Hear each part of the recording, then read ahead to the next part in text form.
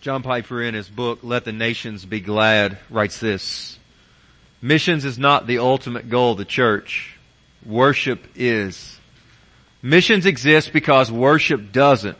Worship is ultimate, not missions, because God is ultimate, not man. When this age is over and the countless millions of the redeemed fall on their faces before the throne of God, missions will be no more. It is a temporary necessity. But worship abides forever. So worship, this is it. Listen to this. It's kind of a launching pad of I thought it captured well of where I hope and pray we end up today. So worship is the fuel and goal of missions.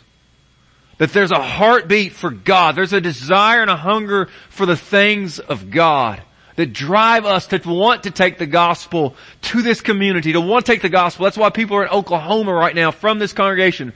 20 plus of them left yesterday morning in our back parking lot. They're there today, ministering as a part of us.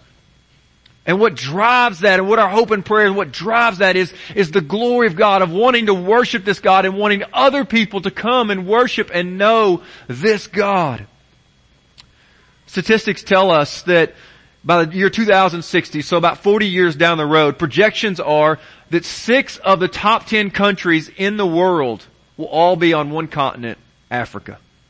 Notice what it shows here as we look forward: Nigeria and the Congo, and then places like Tanzania, Uganda, Kenya, and Ethiopia. So again, 6 out of 10 by the year 2060 will be the most populated Christian nations on the world, and it's all in one continent. I remember being there in Africa. I was told early on, I wasn't really aware of it, but the pastor I was staying with began to share with me how much takes place with this prosperity gospel throughout Africa. And there's so many that are poor and they want any opportunity for things to get better for them or their family. And so the prosperity gospel there grows in great numbers, because if you could give this or do that, then God will bless your family. If you'll sow this seed or that seed, then you could have this. And so there's just a great hunger for people. They want something better for their families. And so the prosperity gospel grows. And so that Wednesday night I had an opportunity to preach at the church, and I preached out of the book of 1 Peter and the call that God says for Christians to actually suffer. Because I didn't want them to think that God had rejected them because they suffer so greatly. In fact, Peter says that all those who want to live in Christ will suffer persecution. They'll experience it. And so as I was in the midst of sharing how Christians often experience great suffering, I shared with them the hope of these statistics, that God would use Africa to reach the world. And applause began to break out. Hand slapping began to break out. And I said, brothers and sisters, you realize that it will mean great suffering. It will cost you your lives to take this gospel to the world. And yet the applause still came. They could not wait to be a part of taking this gospel to the nations, that God would use Africa and the people of Zimbabwe to take the gospel there. And so this morning, as we share, I want to share with you this hope of Isaiah 49, the hope of missions. And this morning, I don't know where you land on the spectrum of Father's Day. You may have had the best dad in the world. Your dad may be MIA, missing in action. Your dad may have fallen somewhere in between, or today may be a reminder that you've never been a dad, or today may be a reminder that your dad's now gone, or it could be any number of things in a room this size with many people here. But I want you to leave today, despite what you may be experiencing, with the greatest joy, because you hear and you see who your heavenly Father is. When you capture a vision of how great He is and how much He loves you and the desire He has for you and for the nations to know Him, I pray today that despite what you may feel or experience on Father's Day, that you could have such joy and peace. So this morning we look to the prophet's words in Isaiah 49, the hope of missions. 2 things I think will drive the hope of missions, one being the greatness of God, and secondly the glory of Christ. And once those 2 things come together, we're going to see them as they kind of come together in their fullness in verse 6 of this chapter, and it gives us a bedrock, a hope, a drive for missions. The hope of missions begins here with God's greatness. God's greatness means nothing is impossible.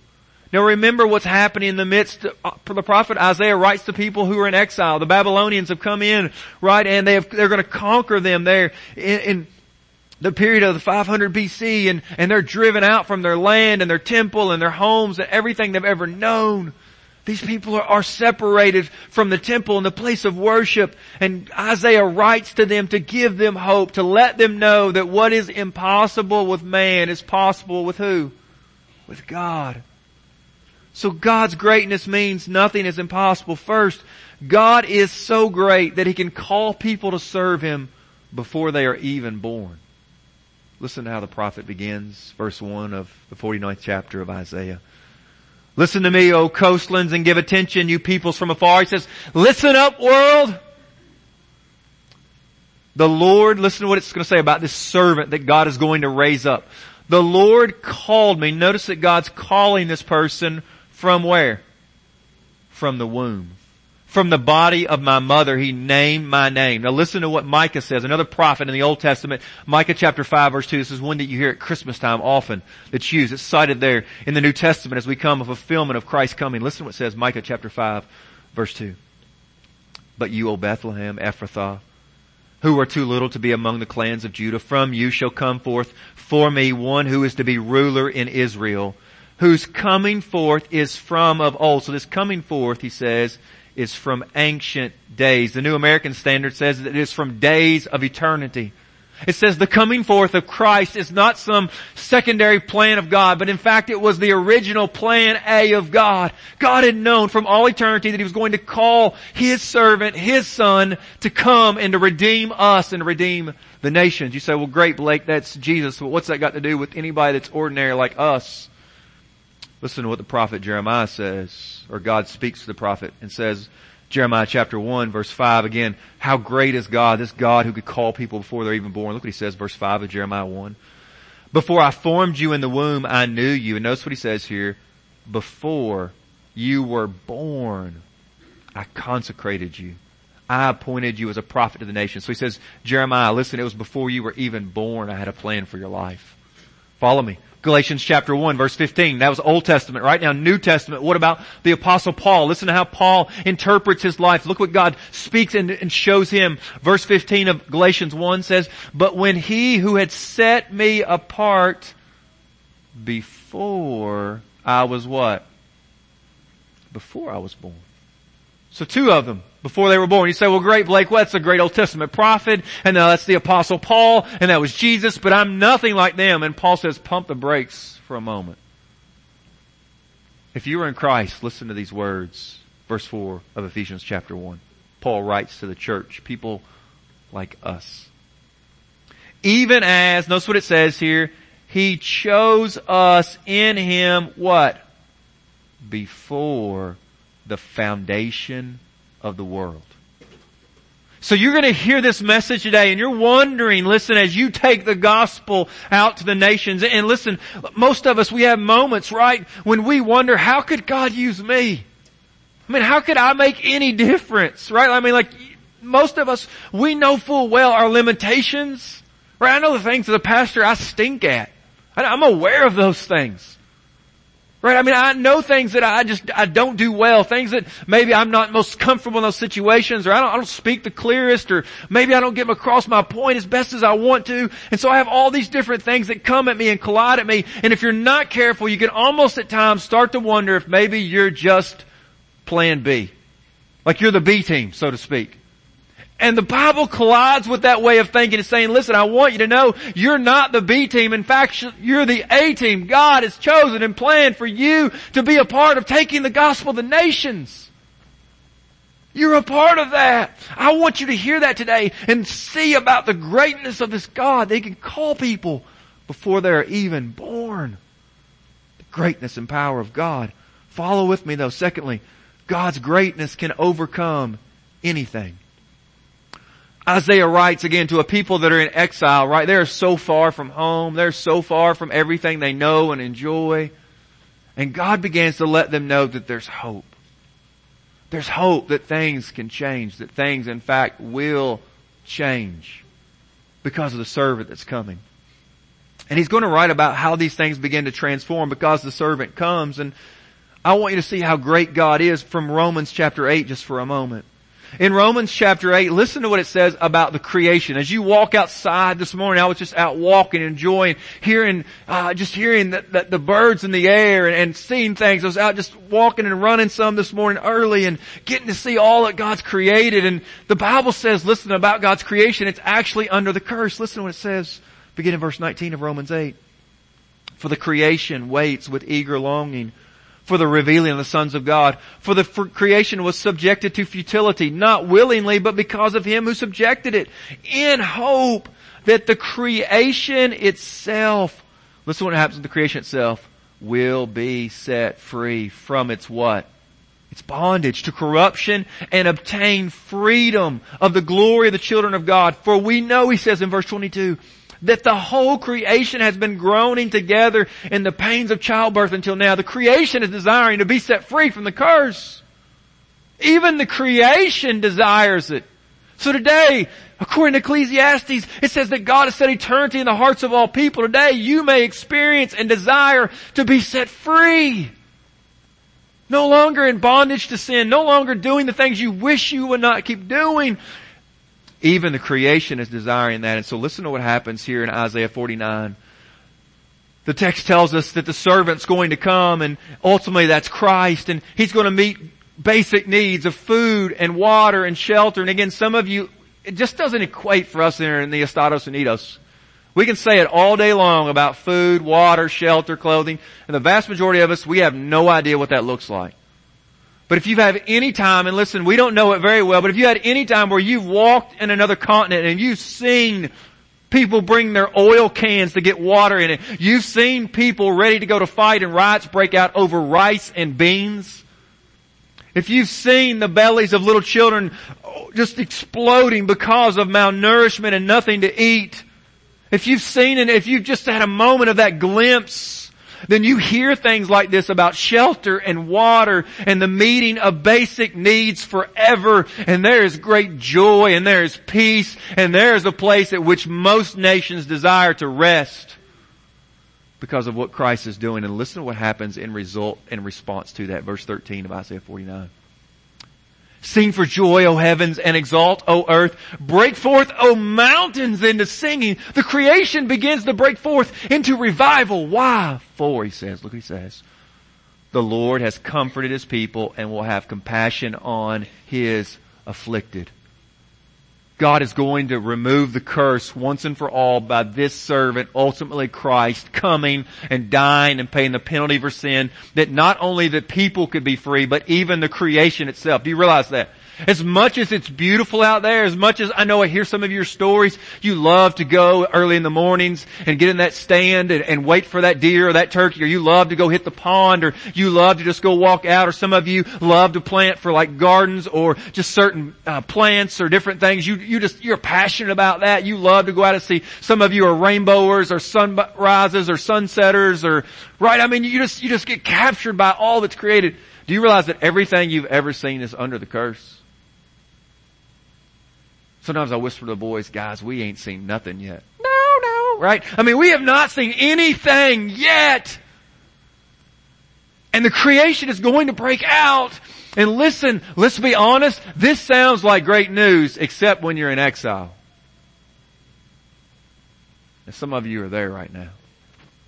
That seems millions and millions and millions of lifetimes away.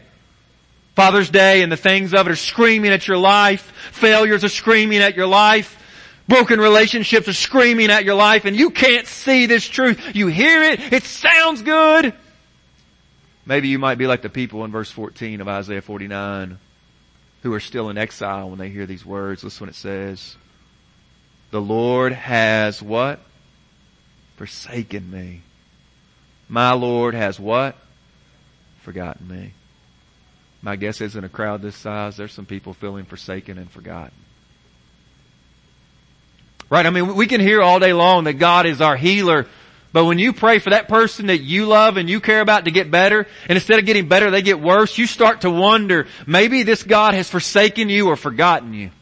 You hear that this God has all riches and all power is His, and you start trying to live for Him and honor Him, and you're giving, and instead of your financing getting better, they in fact get worse, and you start to wonder, maybe this God has forsaken or forgotten me.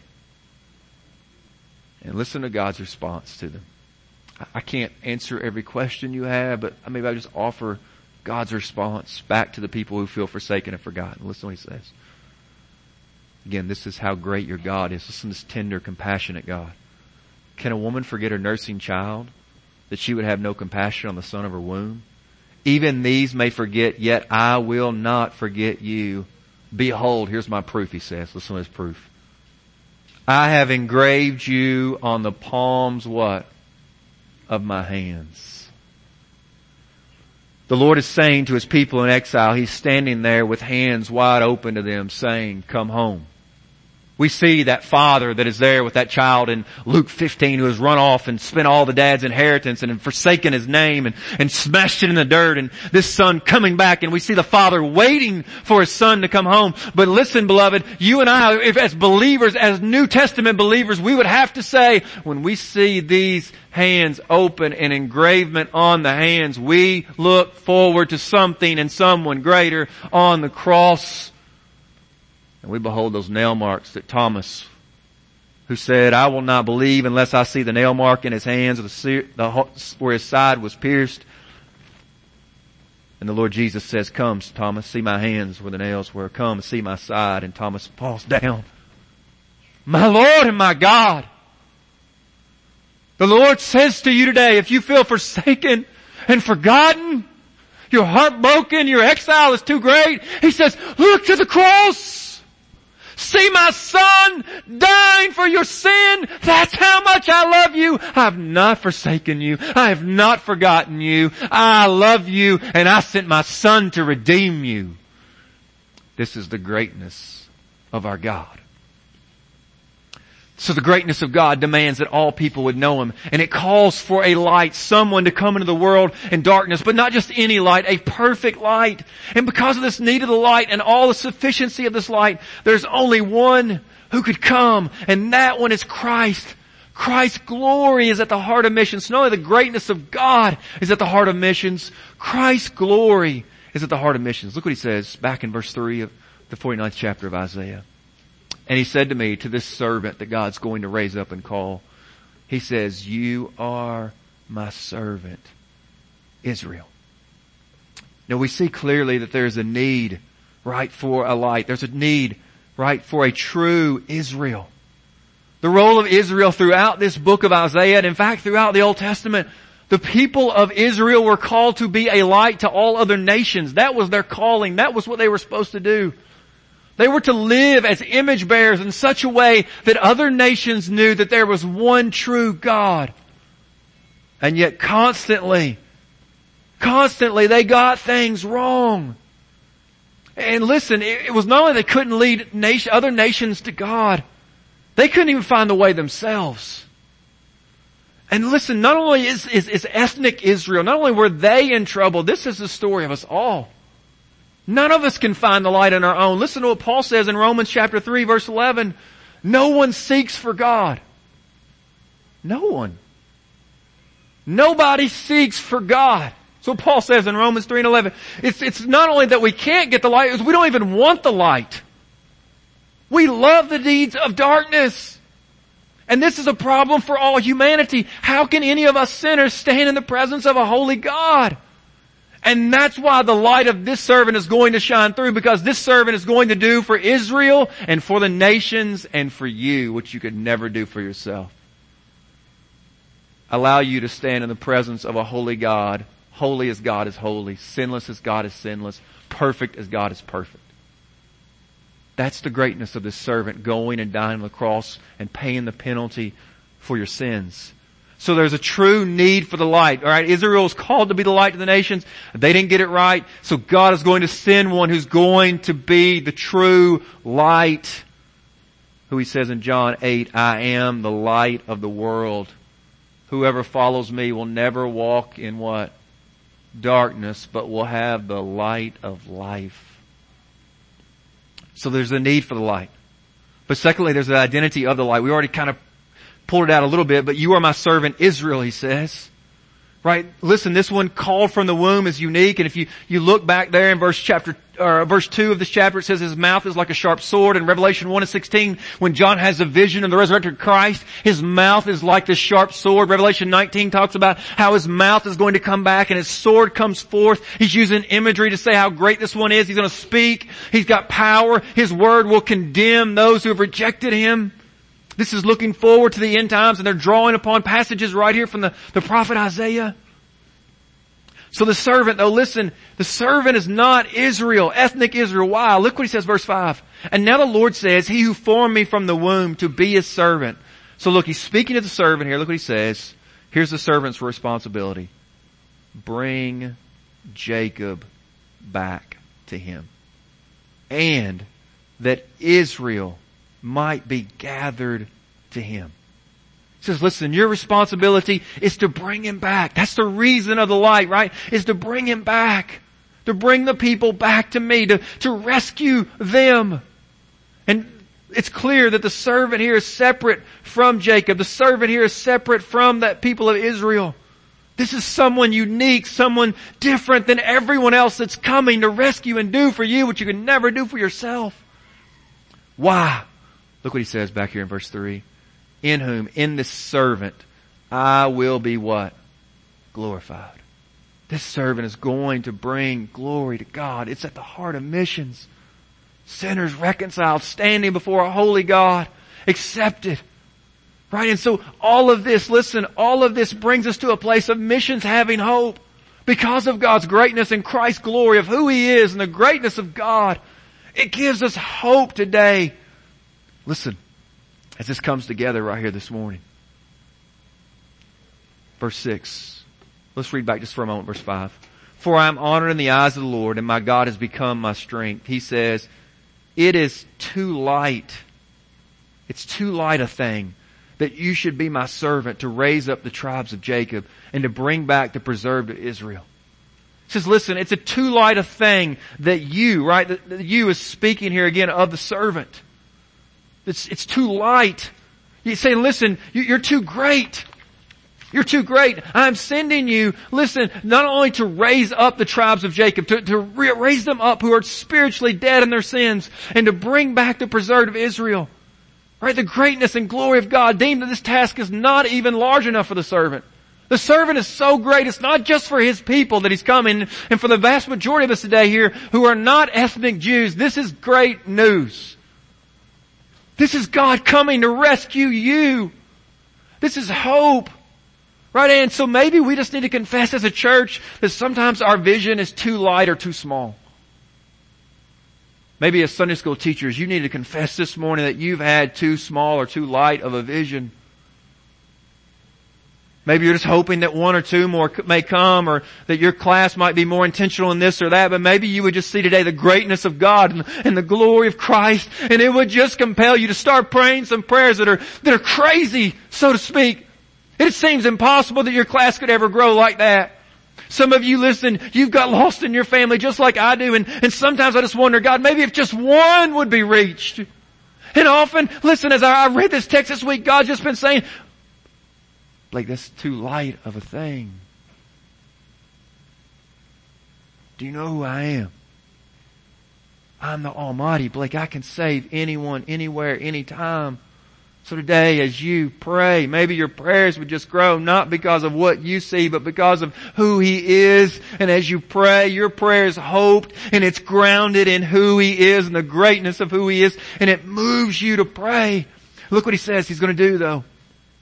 I will make you, so God's going to do something. I will make you, this servant, as a light for who? For the nations. He's going to be a light for the nations. Why is God doing this? That, He tells you why right here. Here's why. That, He says, my salvation may reach where? To the end of the earth. God desires to see all people safe. Right? And listen, He's becoming that light. Why? Because Isaiah 9, 1 and 2 says these people are walking in darkness. Right? They're without hope. They're in bondage. And here he is saying, listen, I am sending my Son to rescue. He is going to be a light for the nations that the salvation may reach to the end of the earth. I don't know how many of you at the end of last year heard about John Cho or John Chow. He was a young man who had a great burden to take the gospel to the North Sentinel Island, the people, the Sentinelese, a people that are unreached and unengaged. Literally, if anyone tries to come to their island, they begin firing arrows at them. The people of the nation of the country of India has made it illegal for people to even go there, to bother them. A few days before his death, John writes this in his journal, you guys may think I'm crazy, but I think it's worthwhile to declare Jesus to these people. He later writes in one of his final journal entries, he desires not to die, but if it is to God be the glory. There's been much dialogue and discussion on why he went and the danger if he went and all these things, and people have there's some validity to some of the things that are being said, but here's what I want to make true to you today, or make known to you. My assumption is the vast majority of you prior to last year at the end of 2018, or maybe even this morning, had no idea who even the Sentinelese people even were. You had no clue where the North Sentinel Island is there off the coast of India. And this one man who goes and who doesn't even reach the shore before he is wounded with one of those arrows and killed. By his giving of his life, he has made known these people that you and I at least might start to pray for them. God, send a gospel witness to them. By the giving of his life, listen, this one, following the giving of this servant, even though he didn't even reach the shore before he's killed, listen,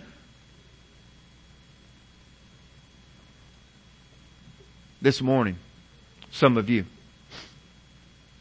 might begin to think, I need to join that mission. Not because it maybe makes sense or because, but maybe the glory of God and the greatness of who He is and the sacrifice of Christ today might just start to overwhelm all the other reasons why you can or shouldn't be involved in missions or sharing the gospel. And so I asked this morning, maybe, will you join us in this mission? Paul writes in the New Testament, and listen to what he says. He and Barnabas are there and they're speaking, sharing the gospel with Jews, but also some Gentiles are around. And he says to the Jews in Acts 13 and 46, it was necessary that the word of God be spoken first to you, since you thrust it aside and judge yourselves unworthy of eternal life. They're rejecting the gospel. Behold, we are turning to the Gentiles. Why, Paul, are you doing this? This is scandalous in the New Testament church, right? This gets Paul brought before the council in Acts 15. 4, here's his reason why. He wants you to know why is he taking this gospel to them. 4, he says, and listen to this. So the Lord has commanded, look what he says here, this is very, very interesting, us. God has commanded us, saying, look what he cites, Isaiah 49 verse 6. I have made you a light for the Gentiles that you may bring salvation to the ends of the earth. Paul says that the promise that was made about this servant to those who are the followers of this servant, this is also now to us. Did you see what he said? I mean, the Lord in Isaiah 49 and 6 is speaking to the servant, I will make you as a light to the nations. You are going to reach the ends of the earth. And now Paul says, listen, he and Barnabas interpret this and say, listen, here's the truth for any who are believers. This is written to you. This is the Lord calling you to go. This is the Lord beckoning you to leave Greensburg, KY, to leave your family, leave your farm, leave your homes, and begin again to go. Maybe it's for a week to Oklahoma or a week to Changers. Maybe it's a week across the world. But this, Paul and Barnabas saying to us as they write here in the book of Acts, as Luke writes, this is the Lord commanding us.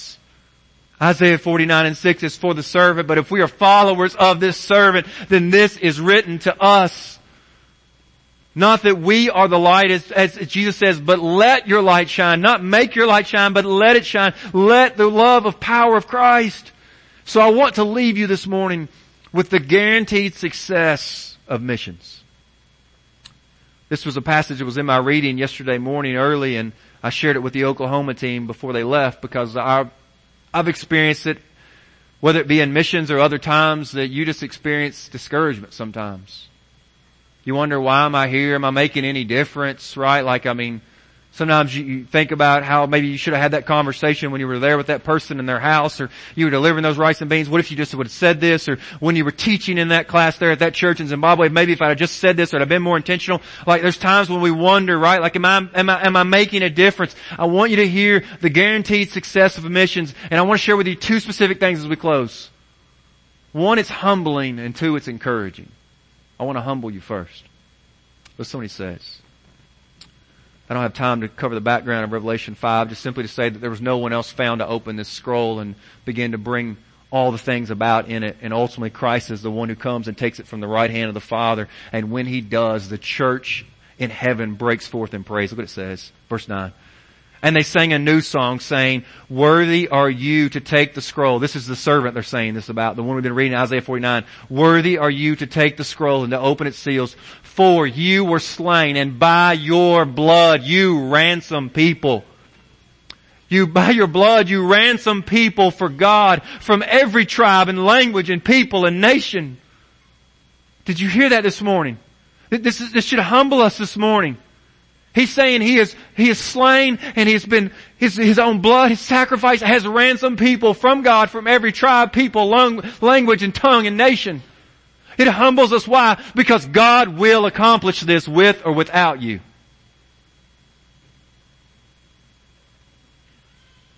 I want to humble us this morning. Some of us think God has to have us. What would the church do without me preaching? What would the church do without me teaching? What would the church do without, God's going to accomplish this with or without you, with or without Greensburg Baptist. It's humbling. This is a knee-bowing place. It's a knee-bower. But I don't only want to humble you, I want to encourage you. Because listen to it again. "And for you were slain, and by your blood you ransomed people for God from every tribe and language and people and nation." This is encouraging. Why? Because it's guaranteed it will happen. And we don't know who it's going to be. We don't know when it's going to be. We don't know where it will be. But we know that God will redeem and save people from every tribe, every language, every nation, every people group. And so it ought to encourage us to take this gospel to this community. It ought to encourage you today to take the gospel to your family. It ought to encourage you today to take the gospel to your work tomorrow. This ought to encourage you to take the gospel to Oklahoma and Changers and across the world.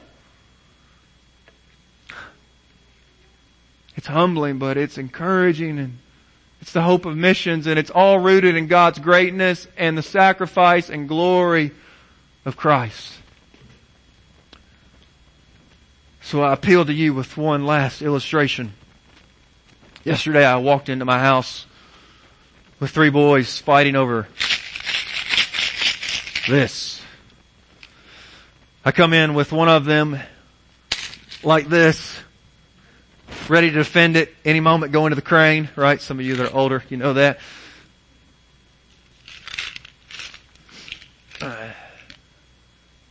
And it said, "Buddy, the accusations are being made that some of the money that was in here was in our community pot that was supposed to be for offering and Operation Christmas Child, the change that would go there. They would bring that to church or whatever. And so the accusations were being made by some of the other brothers that there's much money in that pot missing, and this one has exponentially increased rapidly." And as he clutches this thing with maybe a few bucks in it, I just shared with him Jesus' words. That it's easier for a camel to go through the eye of a needle than for a rich man to enter the kingdom of heaven. And I said, "Brother, what you're clutching now, that $7, is endangering your soul. What you're fighting over, $7 maybe in there of change, is endangering your soul." And the response comes back from my 6-year-old at that point. "Well, Dad, I'm just going to use it to buy Bibles."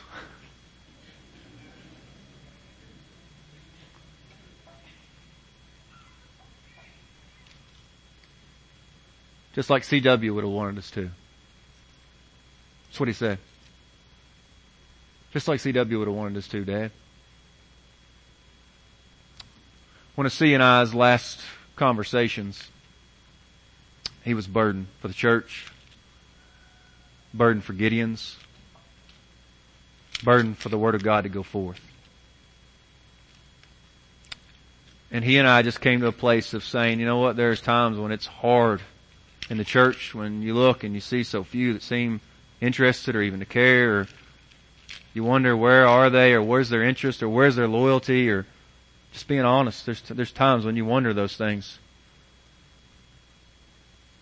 And we came back to the hope and the promise that this is true, and that God will reach the nations. He will reach the nations. And I guess my fear is that some of you are going to miss out on being a part of that because you're clutching whatever it is just like this. And you can't leave, you can't go, you can't share on that job, you can't, because of this. I told my 6-year-old, dude, when you're gone, that's still going to be here, brother. And it's going to be somebody else's. All of that, you're clutching that. Some of you are going to miss out on being a part of taking this gospel to the nations because you're clutching this and won't let it go. I don't know what it is for you. I don't know if it's the $7 in your money pot. I don't know if it's the farm. I don't know if it's your job. I don't know if it's just everything in the world that you love and you're after, but you're going to miss out on taking this gospel, and you may miss out on being there with that. It says it's from every nation. Not every nation will be there, like everyone from every nation. Just people from those nations. So I'm terrified that you might miss out today because you're clutching the things of this world. And it may start as young as 6 or even younger. So today I invite you to come and lay down whatever you're clutching because of the greatness of God and the glory of Christ, and surrender your life to missions. That God would use you. Some of you, maybe you don't even know the love of Christ yet personally. Would you come and experience this grace, this mercy to be forgiven of everything you've ever said or done? Today, would you come experiencing the hope and the grace of God?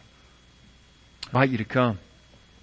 Let's lay the things of the world down as we see the glory of Christ and the greatness of God. And let's join with Paul and Barnabas and say, this is to us too. Let's take the gospel of nations. Would you pray with me?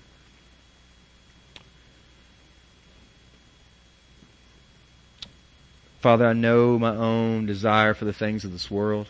And so I know that if it's in me, it's in those in this room who are like me. So I pray now, God, that the power of Christ would transform our desires, that we would want you, we would desire you more than the things of the world. As Jesus said, what will it profit a man to gain the whole world and yet lose his own soul? Father, would you call us? Maybe we won't be like John Chow that go to the North Sentinel Islands and lose our life. Maybe it'll just be walking across the street today, or maybe it'll be having a conversation with someone we know as dad or grandpa, or maybe it'll be a grandfather today or a father having an honest conversation with a child. Or God, I don't know what it may look like today, but I just pray that we would be willing to put aside our fears, our worries, whatever we're clutching right now so strongly that we can't let go of. Would you, by the power of Jesus Christ, would you just open our eyes to see who you are? Thank you for the hope of missions. Thank you for our team in Oklahoma today. Strengthen them now. Empower them to share this gospel. I pray it in Jesus' name. Amen.